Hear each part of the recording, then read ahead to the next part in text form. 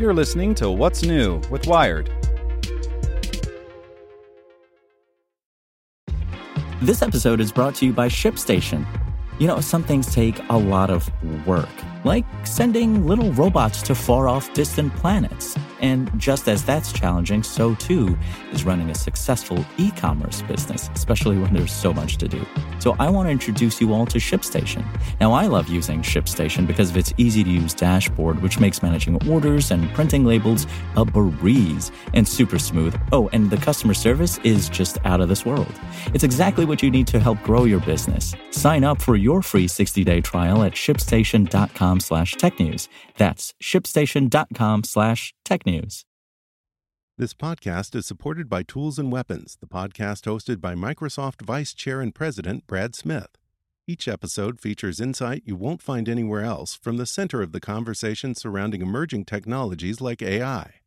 Right now on the podcast, you can hear a special episode where Brad Smith lays out Microsoft's vision for a vibrant marketplace driving the new AI economy.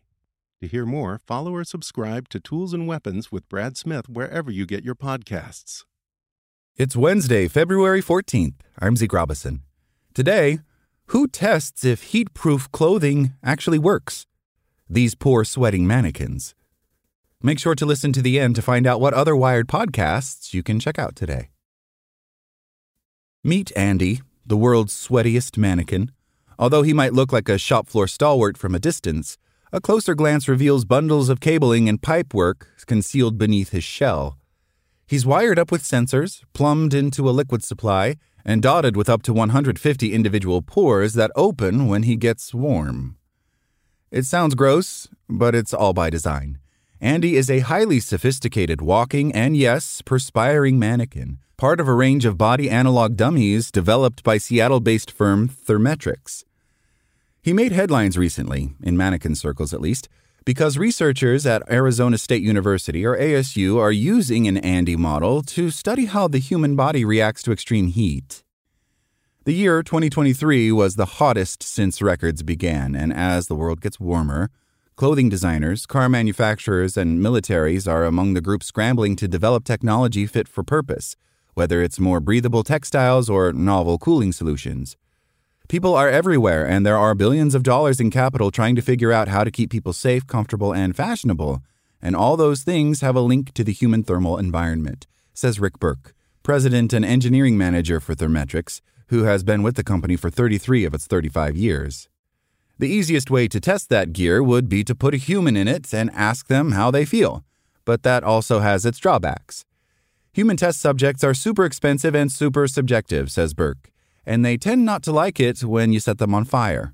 So, from the 1940s onward, the U.S. military began building its first thermal mannequins, human-shaped heaters to test garments for soldiers.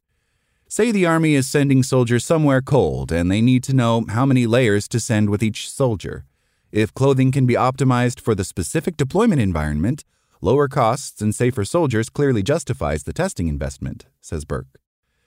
The technology evolved in the 1980s and 1990s as sportswear manufacturers began using it to put new products through their paces, while the addition of more individual heating zones to the mannequins added further realism.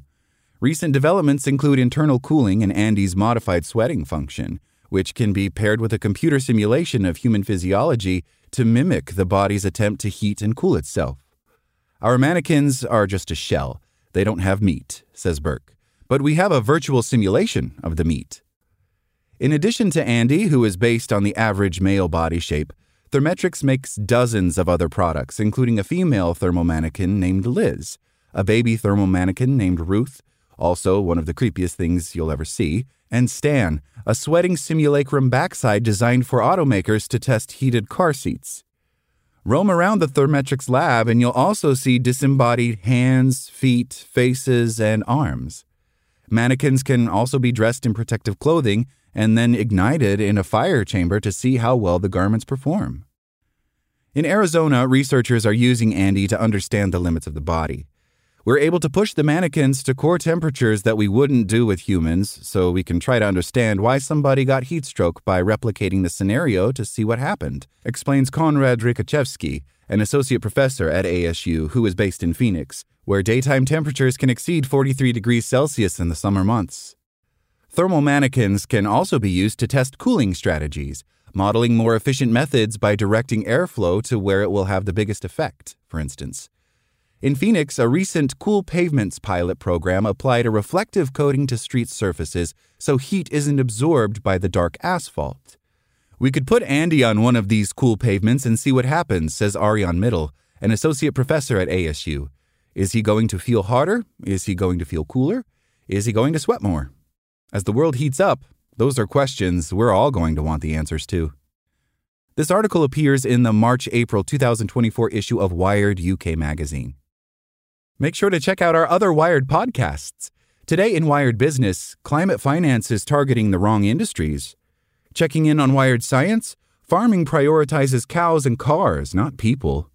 And on Wired Security, a backroom deal looms over a high-stakes U.S. surveillance fight.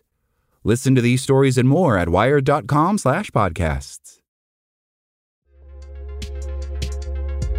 Thanks for listening to Wired. Check back in tomorrow to hear more stories from Wired.com.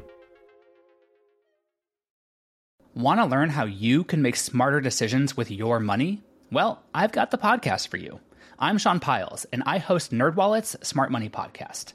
Our show features our team of nerds, personal finance experts in credit cards, banking, investing, and more. And they'll help you make the most of your money while cutting through the clutter and misinformation in today's world of personal finance. You'll get clarity on strategies to help you build your wealth, invest wisely, shop for financial products, and plan for major life events. Listen to NerdWallet's Smart Money Podcast wherever you get your podcasts.